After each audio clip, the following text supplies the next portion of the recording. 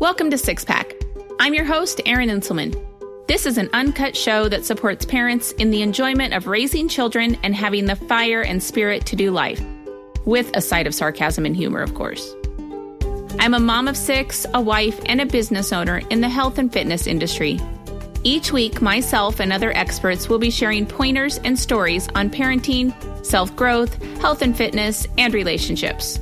Join me for this real and raw show dedicated to sharing tips, tribulations, and the triumphs of everyday life. Welcome to the third episode of Six Pack Podcast. Today we have a very special guest. My sister is joining us from the UK. Shelby Harrington is our special guest today. We're going to be talking a little bit about just things that she has been doing in her life, whether it's COVID-19 related or the journey that she has taken from being in a corporate setting to now running her own business and her own coaching results business. So I am super excited and so thrilled that she was willing and able to be our first guest on the Six Pack Podcast. So Shelby, welcome.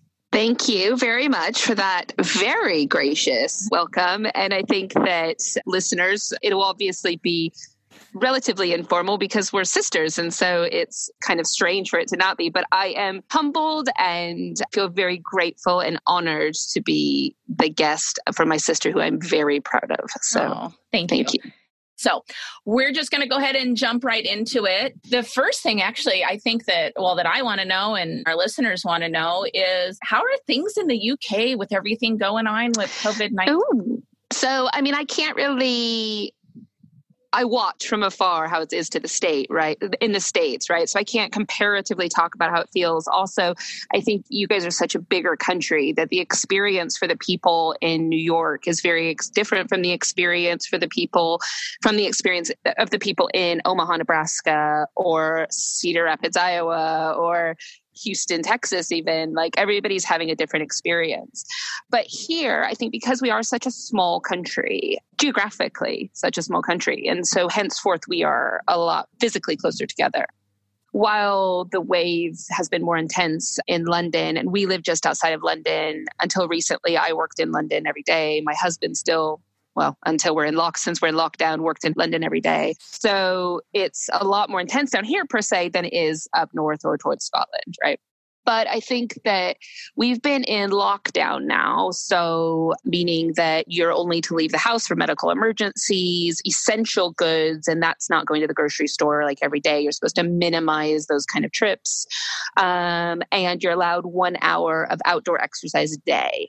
And you have to incorporate the walking the dog into that if you have a dog. So we have been in with the kids, and I have a 6-year-old, a 4-year-old. Sorry, I had to think about how old they were. Happens to me all the time. Shit, don't get me started on birthdays. Don't ask me birthdays. Yeah, but dude, come on. I've got 2. You've got 26 to remember. One or however many, it's all. Yeah, fair play.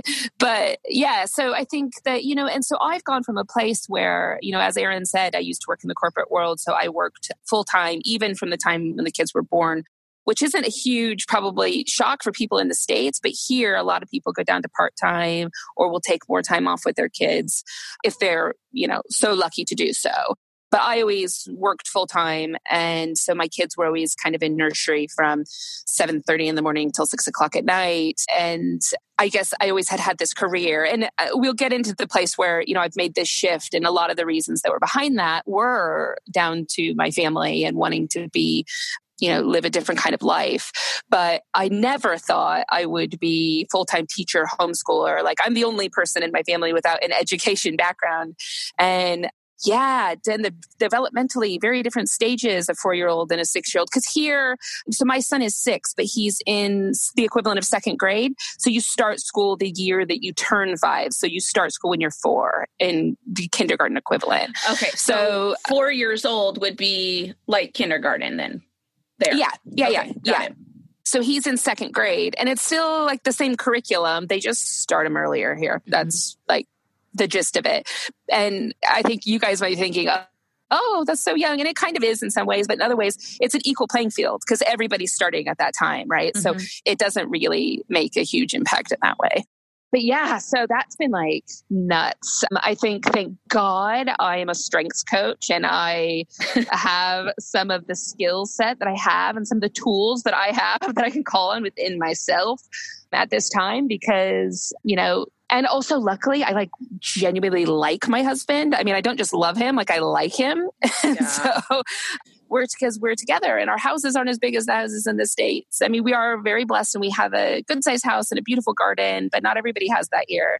But we are together all the time, all four of us. And, it's a change and the kids are struggling and we struggle, but I'm very thankful for the tools that I have that I can only use myself, but I can help my husband with. He's had to go into a situation where he is now virtually managing a team of people.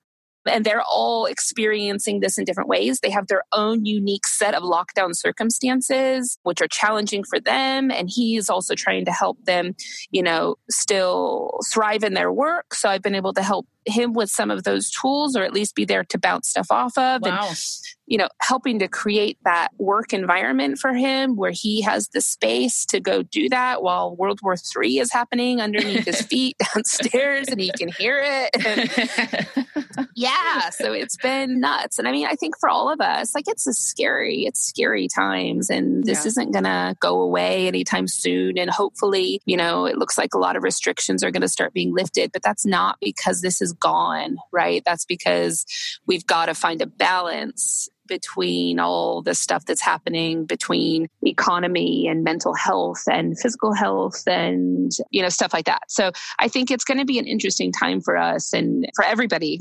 By us, I mean the world. And I think, in the UK, we being a small country, we're a proud country. There's a lot of, it's not the wear it on your sleeve American patriotism, but there's like this deep rooted sense of, you probably see those signs like be calm and carry on. That's like the epitome of Britishness. And it is that internal, like, we got this, we can do this. And it's just that. It's not more than that, but we have to do it together. Right. Everybody has to follow the rules or the rules don't work. Right. Exactly. So so sorry, that's all a bit. No, but that's real. Yeah. That's real. And I appreciate you, expressing how it is all very similar, no matter what part of the world that you're living in, and the challenges that we're all facing, even though restrictions are different in different areas. Like you said, restrictions are very different, in the UK than where they are in New York and California or here in the Midwest. I mean, we're fortunate to be one of the states where we haven't had complete lockdown and shutdown. And bless you for the fact that Andrew, your husband, is a wonderful man, and the fact that you actually like each other, in addition to loving each other. I mean, it's an important differentiation. It is. It is extremely. You are, and that is very true. Because I agree. Oh God, do I love my husband? But there are days where we don't like each other, and we work together. So. Yeah, absolutely. Absolutely. I totally get that. But you had mentioned in talking about, just kind of the fear a little bit. How are the kids with all that? Like, do they realize kind of what's going on? Has there been any anxiety with them? So not anxiety per se. So, I mean, I'm a coach, but I'm also a child of the same parents as you. Right. There's a lot of talking and there's a lot of talking about feelings. And I think to their detriment, the British half of them is like, talking about feelings? We don't do this. It's against every fiber of my being. But I think, no. So when this all first started, because the school was sort of prepping them and they were starting hand washing stuff and all of that when school was still in session. And so we just opened the dialogue. Like we kind of talked about there's this virus and, some people will die from this. It's very serious. It's very dangerous. But mommy and daddy don't want you to be scared. And so you need to talk to us if you're feeling scared or you have any questions. And I think we are honest with them in that way, but then we don't watch the press conferences and we don't do all that stuff while they're in the room, right? Because it doesn't need to be a constant reminder. Because the thing that I remind myself every day as they like have their moment of outburst or acting out is that I can rationalize this situation. Yeah. It's not easy. It's really hard. And I'm a very social person and I have no contact with other people at the moment other than virtually, which thank God we at least have that. Right. But I can rationalize that out in my head and I know about time and I can understand that in a way that children can't. And I can think about this too shall end, this too shall pass. And they can't. They're children. They don't have that capacity. But you know what they do have a capacity for internalizing fear and anxiety and letting it eat them to their core, right? Because they can't rationalize out of it and they don't understand time and they don't understand things that we as adults understand. So I think, we've kept an open dialogue and we revisit it every once in a while, but generally they're not too worried. They talk about, if the virus wasn't here today on our bike ride, we could have gone to get ice cream, but maybe when the virus goes away and, stuff like that, which is really good. And we talk about let's make a list of the things you want to do when the virus does go away. Let's make a list of all the stuff we want to do and things like that. But mostly what I see is acting out in behavioral situations which they don't understand. So it's like an emotional buildup where all of a sudden something that is the smallest, and I mean quite literally the smallest thing in the world, is World War III. And Cooper, just last night, we were letting them have a sleepover in Finley's bedroom. Cooper's the littler one. And Andrew was like, okay, it's time, talking time is over, time to lay. Oh my God, his heartbreak cry. So not just that acting out cry, or that genuine, my heart is broken. Right. And he couldn't explain it. And it was something so little. It was just because they had just decided when Andrew wasn't in the room that they were going to spend the last 2 minutes switching beds and then they were going to go back to the other beds. And that wasn't going to happen now. So it's little things like that. The fuse is shorter. The ability to cope comes and goes in a different way than it used to. They're fighting more because there's no other children. Yeah. And one of my kids is crazy imaginative. And the other one is crazy systematic. And so it's also finding that blend. And one wants to be the boss all the time, but the other one is actually quite an alpha, naturally. And so that's so interesting. Yeah, because two of mine that are very similar to Shelby's in age. So my daughter Aiden is second grade and she's 8, and she and Finley are very close. I mean, they're in the same grade when when you think of it. Yeah. And Cooper and Danny actually share a birthday and were born on the same day. Shelby and I went into labor on the same day. And when you just described those personalities, Aiden and Finley are so similar. Like you said, the systematic, and Danny and Cooper are very similar.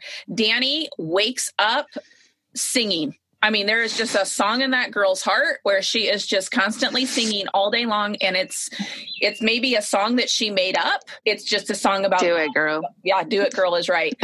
It's a song about getting celery sticks out of the refrigerator. Or it's something that she saw on TV, or it's, probably an inappropriate song that she's heard at the clinic, or, but like you said, that imagination part. So when you have those two conflicting personalities, it doesn't, like you said, there's fight. Yeah. There's no relief from that for them. Right. So it's I want to play, but I can't stand you, but let's play, but I can't stand you. Yeah, exactly. And exactly. Yeah.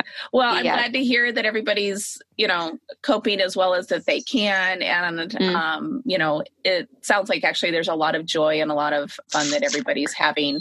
Absolutely. All 4 of you, and being, absolutely. I know you're being very creative with things that you're doing. Oh my gosh, the pictures that Shelby sends me of the things that she bakes and she makes, and just, I'm just absolutely in awe by it. And so I know that you're doing a lot of things, tele-wise with grandmas and grandpa. And well, that's for my sanity as much as theirs. So that's a couple things. So Erin and I are really encouraging our parents to try to stay isolated and look after themselves. And I mean, as terrifying as it sounds, and I'm only going to say it once because I remind my mom of it every time she tells me she's gone out to go do something, if something happens, I can't get there. I will leave it at that because it all gets a bit too emotional. So I was that's very real though. If I'm asking my parents, it's so real, but if I'm asking my parents to stay isolated, I need to provide them with something. And what I'm providing them with is more time with my kids. And like my mom was saying, this is the most they've ever seen my kids, like, because we go like intense. We go like 2 weeks there. They come here for 2 weeks. But this is the most like kind of regular contact my parents have ever been able to have because of the time zones is tricky. Yeah. So we've got grandma reading on Monday and Friday. We've got grandma baking on Wednesdays, which is like a kind of an hour to hour and a half long segment every day or every Wednesday. And we've got grandpa PE 3 times a week, which is brilliant. And like Finley can now jump rope and all kinds of stuff. So it's really good. And so I'm using their strengths, mom and dad's strengths. That's right. Because the grandma baking thing, Erin and I should say, really works well for my mom because she was a foods teacher for more years than I can count. Yeah. And that's not true. I can count that high. But yeah, anyways. And so I'm like, okay, so what do they really love to do that they're really good at that I can engage with the kids? Plus, the kids need to do their reading, right? Well, Cooper gets read too, but Finley has to log his reading. And it's a way that makes it less painful for him, for me to say, you have to do your 30 minutes of reading. Well, go read to grandma. And then he gets a chit chat as well. But mom's getting FaceTime and they're getting FaceTime. And and I'm getting to have a coffee in the background. So yeah, it's just, keeping it real. Yeah, absolutely. And so with what you're doing right now, if you could just maybe just talk to us a little bit, take us through the journey that you have gone through, leaving that corporate world to taking that risk and venturing out and starting your own business with your passion. Yeah. So I didn't know it was my passion. So there's part of that is part of the journey. So it started with me so here you get a year off maternity leave with your kids. So did you hear that, America? Did you hear that? And I can't imagine how you do it because even though being American, I had both of my children here because I've lived here for nearly 15 years now. So basically, I took a voluntary redundancy, which is like they had to get rid of some headcount and stuff. So I took a voluntary redundancy when I went off on maternity leave with Cooper. Okay. So like literally I stopped work and then he was born a month early, like 2 days later after I stopped work. But that was great. So I got to spend that year and it was always the kind of the trust that things would work out and that I would find another job, shortly after that because we weren't and aren't in a position to just be a single family income. And it came about like one of my friends from Microsoft reached out, you got to come back. This role would be really good. It's a different part of the business, different product I had never worked on before, but obviously it was a similar role. So it's like, you'd be such a good fit. Come back. So I interviewed and I got the job and great. And it was not a good fit. So for a variety of reasons these are some like home truths that I had to do some soul searching. And really I didn't do this searching till I left the role, but I had changed. And that's okay. My priorities had changed. Right. My life goals had changed. And fundamentally, my idea of success needed to change. My definition of success needed to change, right? So basically, I go into this role.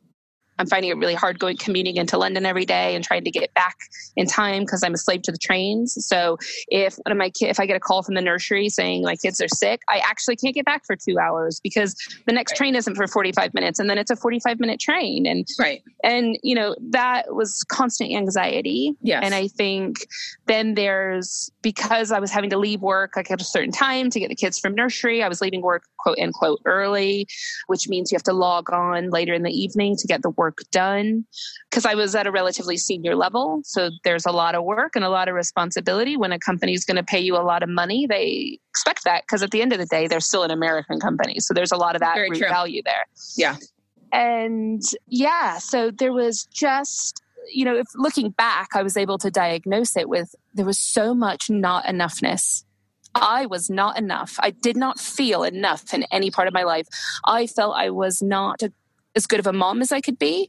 I was not the wife I wanted to be. I wasn't the manager I wanted to be. I wasn't the employee I wanted to be. It was a self-perpetuating cycle of not enoughness that I wasn't even enough of me to be me anymore. And it ended up in a collapse. I had a breakdown. Yeah. Like an emotional breakdown. I wasn't clinically depressed or anything like that. Though some of the signs, I'd let it go on too long and some of the signs sort of presented like that. But it was to the place where if anybody said to me, and some of you might find this, how are you? How are you?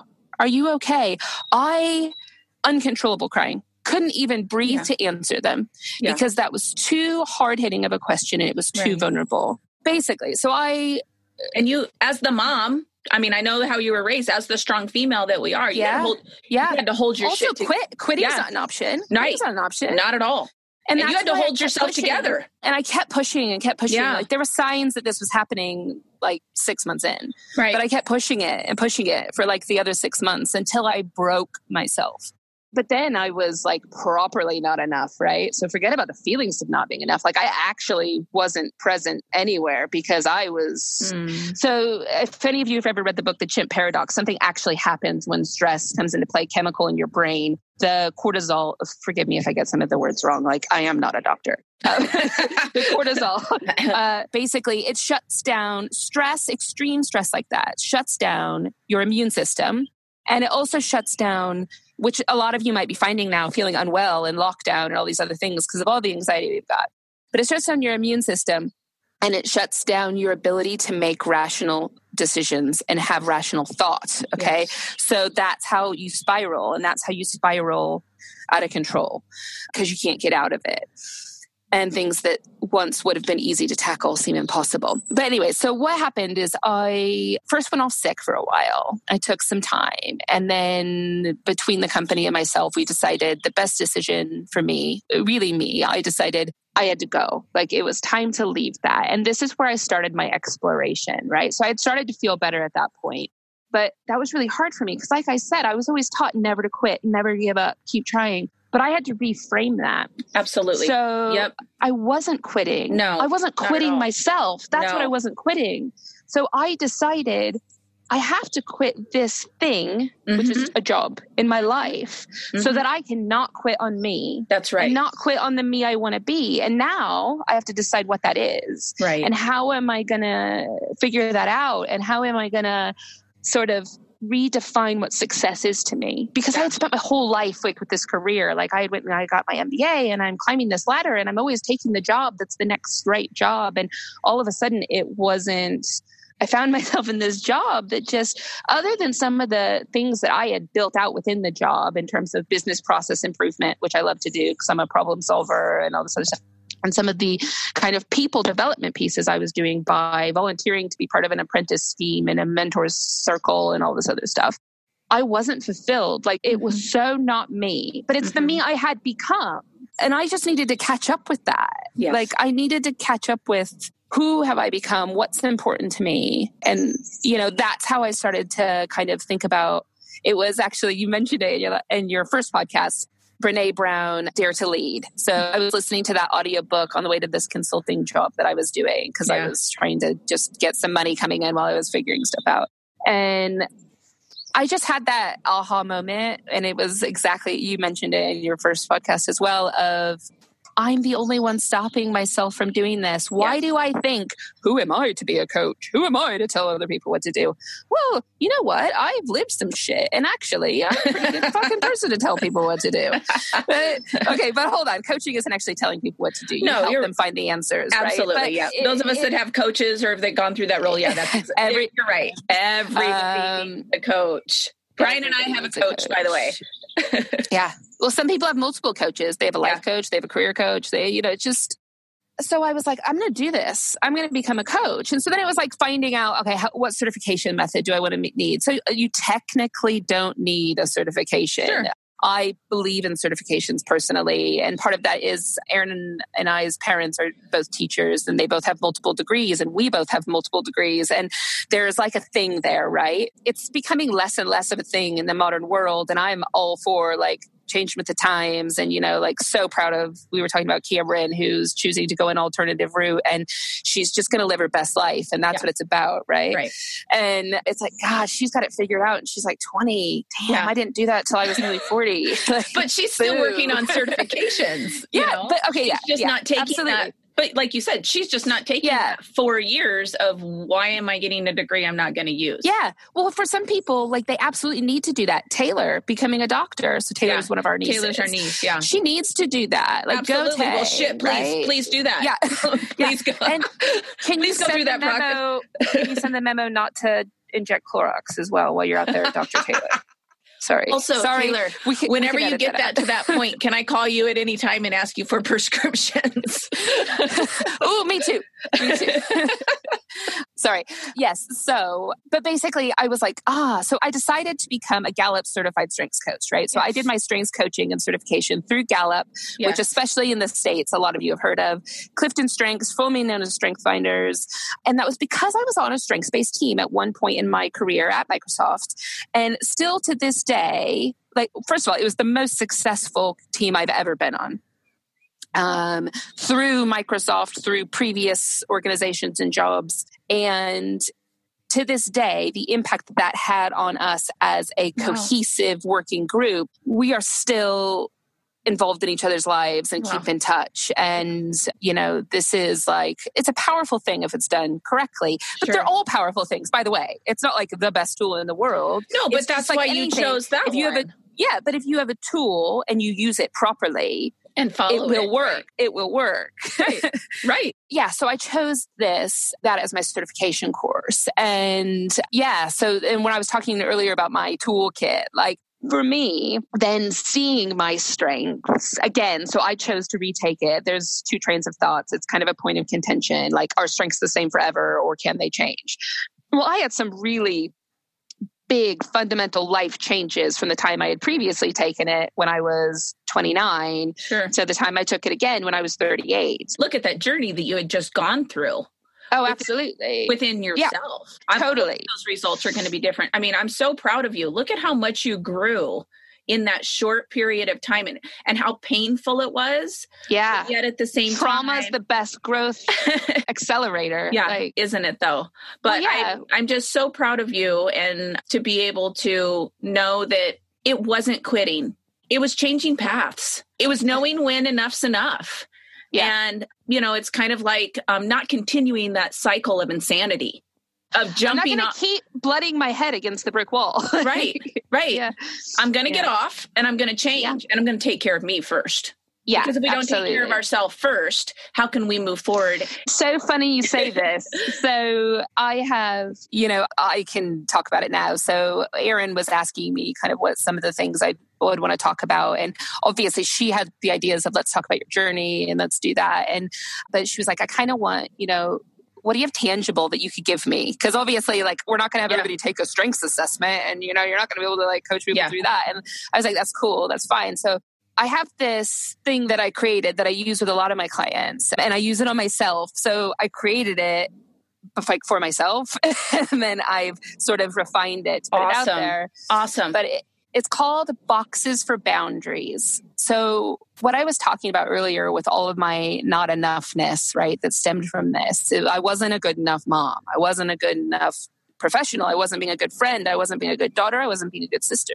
So I had all these boxes in my life and I felt like I was failing in all the boxes. Yeah. But what happens if I tear down the walls of all the fucking boxes and I become a holistic version of myself, meaning an all-encompassing version of myself? I let it all in. I let the humor and the empathy and the vulnerability of being a mother come into the meetings with me and into the boardroom with me. And if I let focus and the unbiased opinions, meaning the rational thought when you're in a boardroom or in a meeting like that, come into my parenting. So it's not so emotive.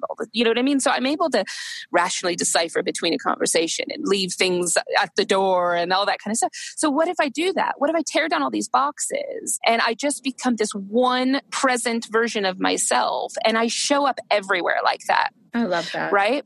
But I've got to set some boundaries, right?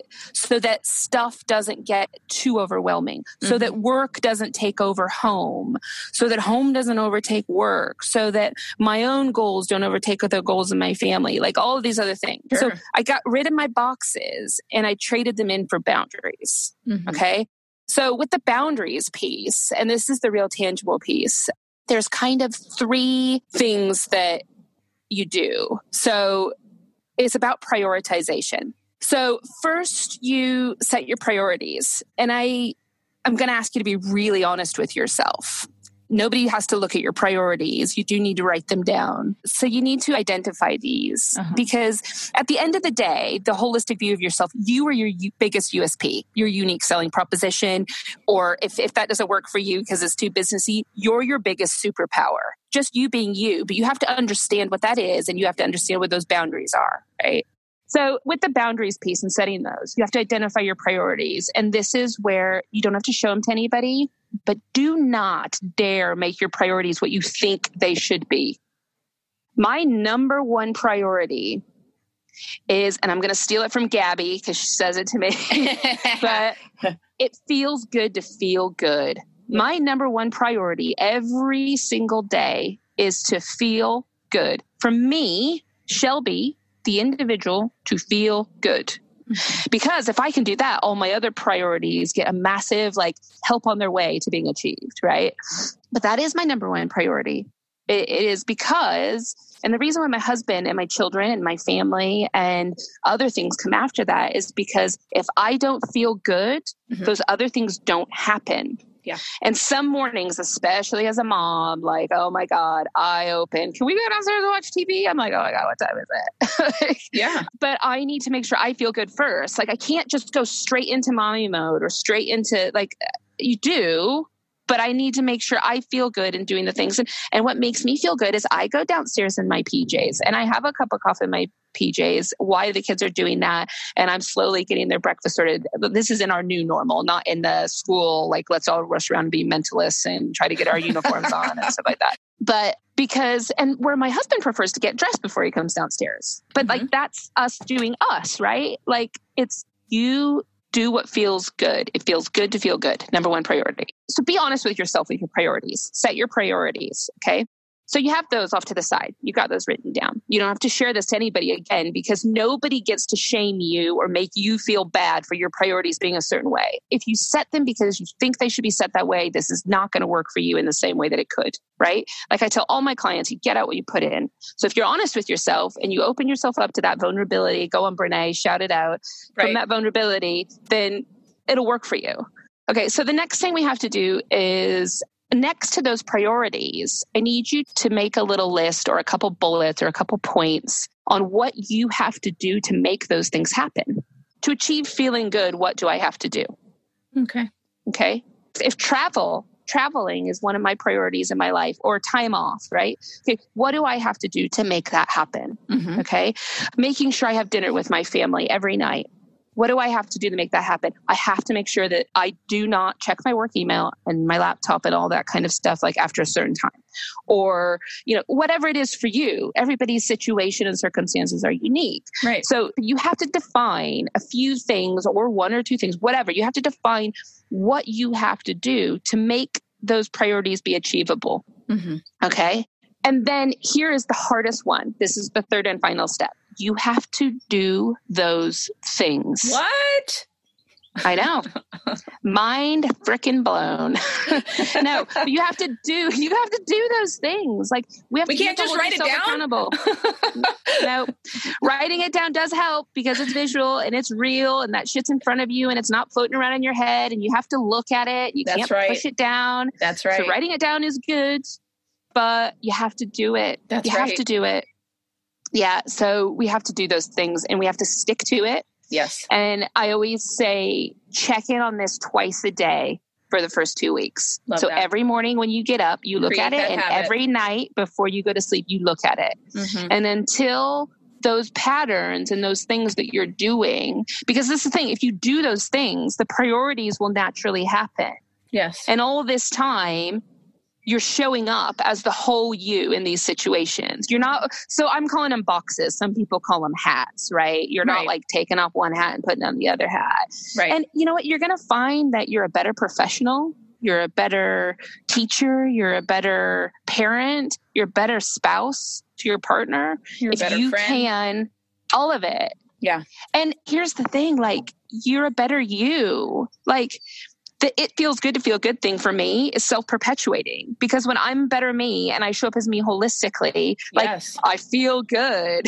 That's right. So a lot of the strength stuff that I do and a lot of the stuff that I coach with the strengths It's about being in your flow, because strengths are actually about like identifying and giving you a language of what you're naturally and inherently good at. So like the shit you don't have to try for. It's not about shoving a round peg in a square hole. It's about throwing away that whole system that we were all educated in, which is, well, you got this wrong and you got this wrong and you got this wrong. And you could really improve here. And Shelby could talk less in class and, you know, like all of these things. But you know what? What if we were like, wow, Shelby really likes to talk in class. Like maybe we should have her do some like presenting of some different things or some topics, you know, and going into the education system is a bit too hard because there's a lot of parameters and a lot of like years of standardized testing and all these other things. And that's a whole other issue. But my point is more from a young age, we are ingrained to think that way about ourselves. How can I be better? How can I be better? What can I do better? What can I improve about myself? And I think especially being American, right? Like we're constantly striving for improvement, but actually what if instead of looking at what we can be better in, what if we looked at what we're already shit hot at or naturally good at? Yeah. And how can we be greater through that? Mm-hmm. And that's all we ever look at. And we accept the fact, and we are cool with the fact that not everybody can do everything. Not everybody can be great at everything, but I can be really great at what I'm already good at. And because it's your strengths and it's the things you're naturally inherently good at, it's like the path of least resistance. Mm-hmm. You're basically like living in your flow, right? Yeah. You're living your flow. Best life. Yeah. And this is it. It becomes so easy to live your best life if you're living in your flow because you're never fighting against the path of least resistance. You're never trying to like squeeze the round peg in the square hole. And you're trying to, you know, you build partnerships with people who have complementary strengths, or you find a way to still achieve your goals and things you want to do through your strengths. Or sometimes people that I've worked with decide, wow, okay, I never saw my value in that way because they didn't have the language. That clarity about themselves. This is it. And because they're things that are so inherently you're like, I never even thought of that as a strength. That was just me. I couldn't even put words to that before. But now that I can explain it, I understand my value more, but I can also be more intentional with it and use it as a tool. That's right. And it allows that holistic version of yourself to really exist because you understand yourself in a whole new way. Yeah. That's exciting. That's so exciting. Exciting to think of yourself that way. Like you said, especially in America, how we're always trying to improve. Why don't we just take what we have, those strengths hammer that we down. Have, and absolutely. Absolutely hammer down. Yeah. Celebrate that. Do it. And the rest will come. It allows so many other things to happen. Like it allows that guilt to go away. It allows that not enoughness to go away. And as females, wouldn't you say that we put so much guilt on ourselves, so much pressure on ourselves? Yeah. I mean, just not necessarily if you're a female. Yeah. If you're a female, this is like how we're wired. It's all about it all. Yeah. And it's supposed to have it all and supposed to take care of everybody else. Before you take care of yourself. That's why I love that your number one priority was making sure that you feel good. Yeah. Because absolutely. I think we can all agree when we feel good, we feel confident, we feel loved, we can give love. Our energy is so much better. Yep. All of it. You walk in a room and people notice that presence about you. When you feel good. Yes. People are magnetized towards people that feel good. Absolutely. Who do you spend your time with? Who do you call? People that make you feel good. Yeah. Yeah. Who do you want to be around? Why would I want to call Debbie Downer? I don't want to call her. I unfriended that bitch. So not only does it allow the guilt to slide away, but the whole thing about being kinder to ourselves just comes naturally. Like this is the thing. Like all of that just happens. Yeah. Because we allow ourselves to be all of ourselves. And then like, it's not selfish to prioritize yourself because you're better in everything you show up to do. Yes, absolutely. Brilliant. Shelby, thank you. Thank you so much. This was so valuable. And good. Thank you. Well, thank you for having me. Yeah, absolutely. And I hope that, I was jotting down notes. So, as we were talking, and so some of you may even need to go back and re-listen to this and take apart some of those different components that she spoke about, because it is something that I think can can take us to the next level. And I'm truly grateful for you sharing this strategy with us and for sharing your story. It's very difficult sometimes, especially when we go through pain, to be vulnerable like that. You know, it's easy for us to talk because we're sisters, but knowing that, you know, hundreds of people are going to be listening to this. The thing is that I know that there are so many people that have gone through something similar. Gone through that pain. And for you to be able to open up and share that and to see that sunshine and that greatness on the other side, like I said, so valuable, so rewarding. And these strategies were brilliant. Good. Yes, absolutely. And so, Shelby, would you actually let people know possibly how they could even get in touch with you? Because Shelby is, like she said, she is a coach. She works with... I'm available, peeps. Yeah. She works with individuals. She works with couples. She works with business teams. I mean, she has a variety of different avenues that she uses with your coaching. So do you mind kind of explaining that to us and directing us? Totally. So you can email me directly at shelby@harringtoncoaching.com. So Shelby is spelled SHELBY. I'll put a link up there on my website so that people can get to you a little easier. Yeah. So that's my email. I also have my website is harringtoncoaching.com. So www.harringtoncoaching.com. It talks a little bit about the things I do. You can read a little bit more about me. Obviously, it doesn't go at the vulnerability level of my story, doesn't go in there. It gives you more of my professional credentials, my 20 years of experience in a variety of sectors, and my MBA and my MA and my coaching certification. And I did just drop all of that on you. But you know what? I worked really hard for that. That's right. And I feel guilty about it. Absolutely that's not. pride, baby. Yeah. But I hope that you've heard that I have a lot of life experience and things to share as well that just help me get perspective when I'm hearing your story as somebody that I coach. But I do a lot of leadership coaching, a lot of individual coaching, not just career, or it usually starts with career and then it turns into life coaching a little bit. But because we really just start in the strengths, and I really feel that that's something that we play across our whole life. And because, as I said, my sort of ethos is this holistic version of yourself that even when people come to me with career coaching, we get in there, right? And then inevitably I end up doing, coaching their other half so that they can then have we do some couples coaching. I do business partner coaching. I do teams. Like, it all starts with strengths. And that's the foundation of my coaching because it's a common language that we can use to start this journey and this conversation of your growth or your development or you trying to achieve what you're trying to achieve. But other than that, it's all pretty bespoke. Like, I build out the exercises and the conversation based off of you and your needs. And, that's what coaching is all about. It's about helping me help you be the best you, but that's it. It's help you be the best you. I'm not going to do it for you. You got to put the work in.